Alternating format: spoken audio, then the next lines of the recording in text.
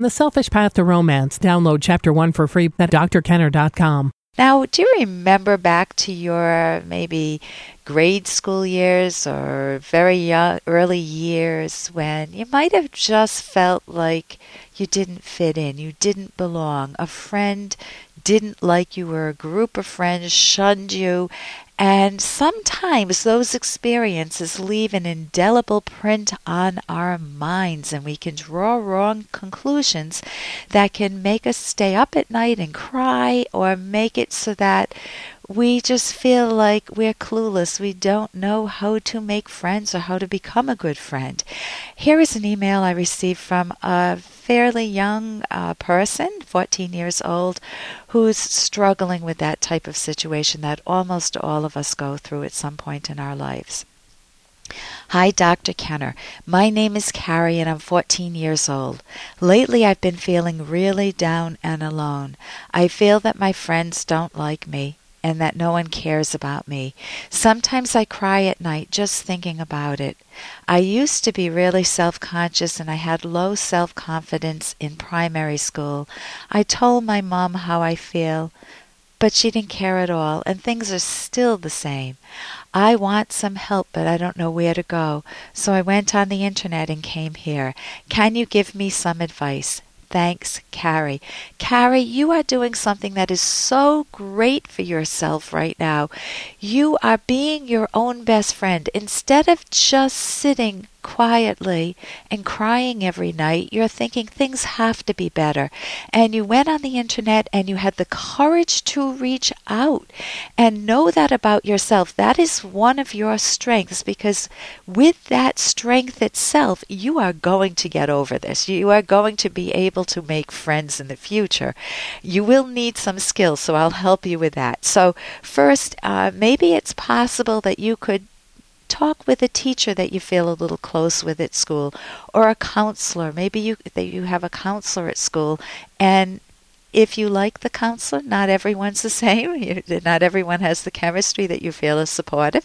Maybe they can help you. Maybe they even offer cognitive therapy or therapy. I mention cognitive therapy because it will teach you skills. I learned many skills that I never had on how to become a friend, how to make friends, and how to, number one, be your own best friend, which is going to be the strongest advice I can give you today. Because even if you go through a lull in friendships, or someone betrays you or hurts you, if you're your own best friend, if you're like you want your mother to be towards you, supportive, loving, cherishing you, if you can do that for yourself rather than beat up on yourself, which most of us do in those moments, you are so far ahead of the game, Carrie. So it's very sad when I hear situations where a mom doesn't seem to be plugged into her own kids' emotion. She doesn't seem to be there. And there are times when all of us feel teary or down or lonely, when our confidence is low, or when we feel like something's gone wrong with friends. I certainly had a time like that when I was in 4th grade. I was a shy kid, and over the course of 2 days... Hey, I got to interrupt this because we've got to pay some bills. 30 seconds, that's it. A very quick ad, and then Alan will be back. Romance. I wish I knew more about what girls want from a relationship. Boy, I wish I knew more about what I want. Where's that ad I saw? Here it is. The Selfish Path to Romance, a serious romance guidebook. Download Chapter 1 for free at selfishromance.com and buy it at amazon.com. The Selfish Path to Romance. That is interesting. I certainly had a time like that when I was in 4th grade. I was a shy kid, and over the course of 2 days, my friends in the play yard, when we used to go out for recess, started turning against me, and they didn't say mean things to me. They just stopped talking. That's weird. You're playing jump rope, or in those days we played jacks and jump ropes. We didn't have iPhones and computers and whatnot. And suddenly to have them walk away from me, to shun me as if I looked like I was wearing a chicken costume or something. I don't know. They just walked away.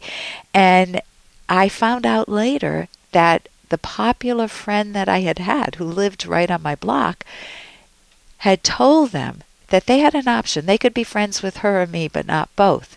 And man, I would have liked to be friends with her rather than me because I was shy. So I didn't know how to be my own best friend. So that resolved fairly quickly because I had a mom and dad who saw me crying or saw me sad and became concerned, and I told them what was happening. They spoke with the teacher. The teacher kept all the girls except me after class and told them, hey, cut it out. This type of behavior is never permitted. And I think some of the girls felt trapped. They really wanted to talk with me, but they felt bullied.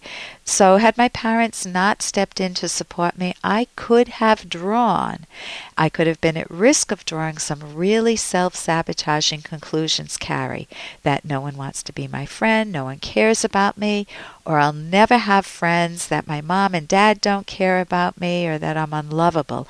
So, I would have been in the situation you're feeling a bit now, just sad and alone, and maybe that I wouldn't be able to trust friends or that I don't belong. So fast forward many years. Now I'm a clinical psychologist, and I know all of those types of thoughts are called, in my greatest Rhode Island accent, stinking thinking or stinking thinking. And you can change the way you feel by changing the way you think. For example, Carrie, if you drew a different conclusion, maybe you, with regards to your mother, you thought, I didn't get the best of mother. She's a bit clueless. Maybe she's on overload, or she doesn't know how to be a supportive parent. So I need to learn how to support myself. You would feel better about yourself if you look at your friends and say, they all don't think alike. Each person is an individual. I bet there are a few that I can befriend, or maybe I don't like this particular group and it's time for me to look elsewhere. That's actually what I did. I found better friends, kids who were not so much popular, but they were smart, and I went in a very different direction in life. So let me give you some tips. Number one, it's important to take stock of your own strengths. And if you say, I don't have any, think a little deeper. You're 14 years old. Think of times when you had a good day with a friend. Maybe you played a board game or had some good laughs. Look at your strengths. Then you want to be your own best friend. That's your one lifetime friend that you can always have. Learn to be good to yourself. What you say to yourself matters. Then you can learn friendship skills. I'm sitting here with a little book, 10 Simple Solutions to Shyness, that go through a lot of skills, becoming a good listener, sharing good times, funny stories with one another. And you want to avoid friendship turnoffs like hogging the conversation or envious gossip. So you can start by being your own best friend. I know I've turned my life around. I know you can do it too, Carrie. For more Dr. Kenner podcast, go to drkenner.com and please listen to this ad. Here's an excerpt from The Selfish Path to Romance, the Serious Romance Guidebook by clinical psychologist Dr. Ellen Kenner and Dr. Edwin Locke. All romantic partners experience conflicts, no matter how strong their love, but there are more and less effective ways to resolve such conflicts. Above all, partners need good communication skills. If partners cannot communicate well when conflicts arise, a gulf will open between them that will widen if not properly addressed. The intimate, loving soulmate relationship that they started with will likely degenerate into a relationship plagued by feelings of anger, hurt, invisibility, and emotional separation. The end result may well be the destruction of the relationship, followed by bitterness, cynicism, and despair. You can download Chapter 1 for free by going to drkenner.com, and you can buy The Selfish Path to Romance at amazon.com.